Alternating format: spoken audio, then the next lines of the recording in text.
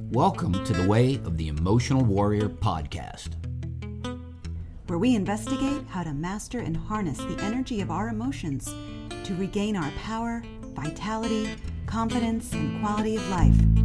There are tons of websites, books, videos, and courses that speak about changing your thoughts and mindset. 3 steps to this, 9 tips for that. Old school personal development told us that all of our blocks come from the brain and our thinking process. However, new research proves that our thinking and decision-making actually comes from our emotions. After all, emotions are energy in motion. Emotions drive our money decisions, life choices, relationships, and even our health and fitness. Having the life of freedom and joy that we all crave requires that we first master our emotional center. Welcome to the Way of the Emotional Warrior.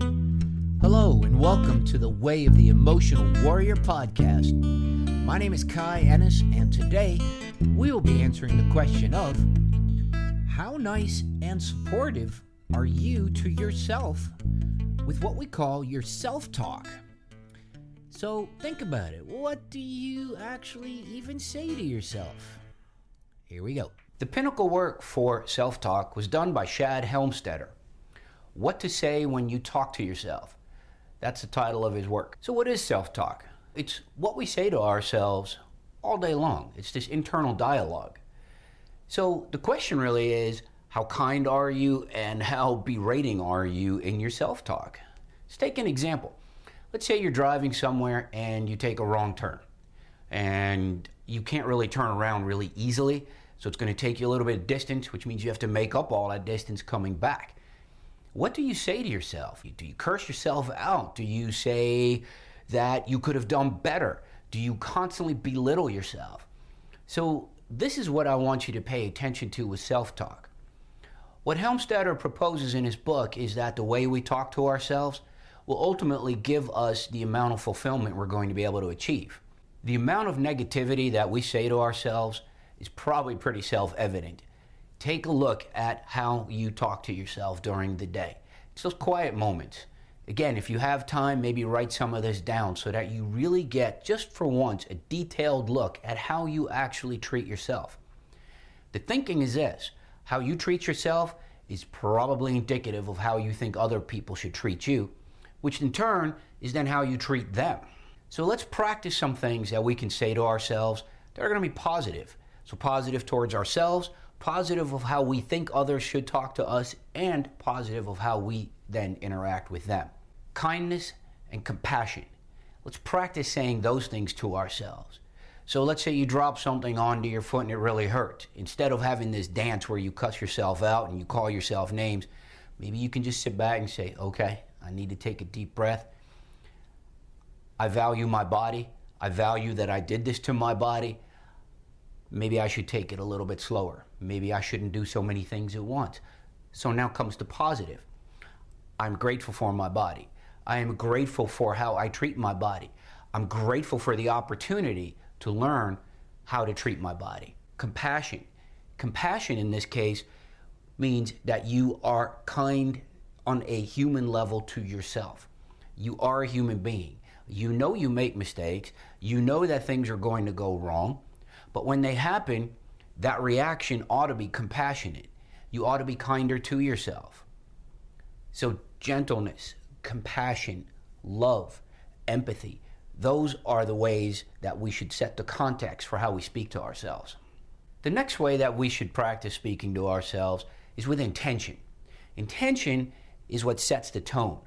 I've spoken of this in other videos, and it remains true even now in something called self-talk. If our self-talk is intentional, I'm going to do this, I can do this, that's forward-moving energy. That's not negative, that's not debilitating, that is not degrading, that's empowering. That's energy that moves us towards a specific goal. It would imply that we should actually try to set up mini goals, very small things, those baby steps. With those baby steps, we can practice this kind, intentionalized, compassionate self-talk.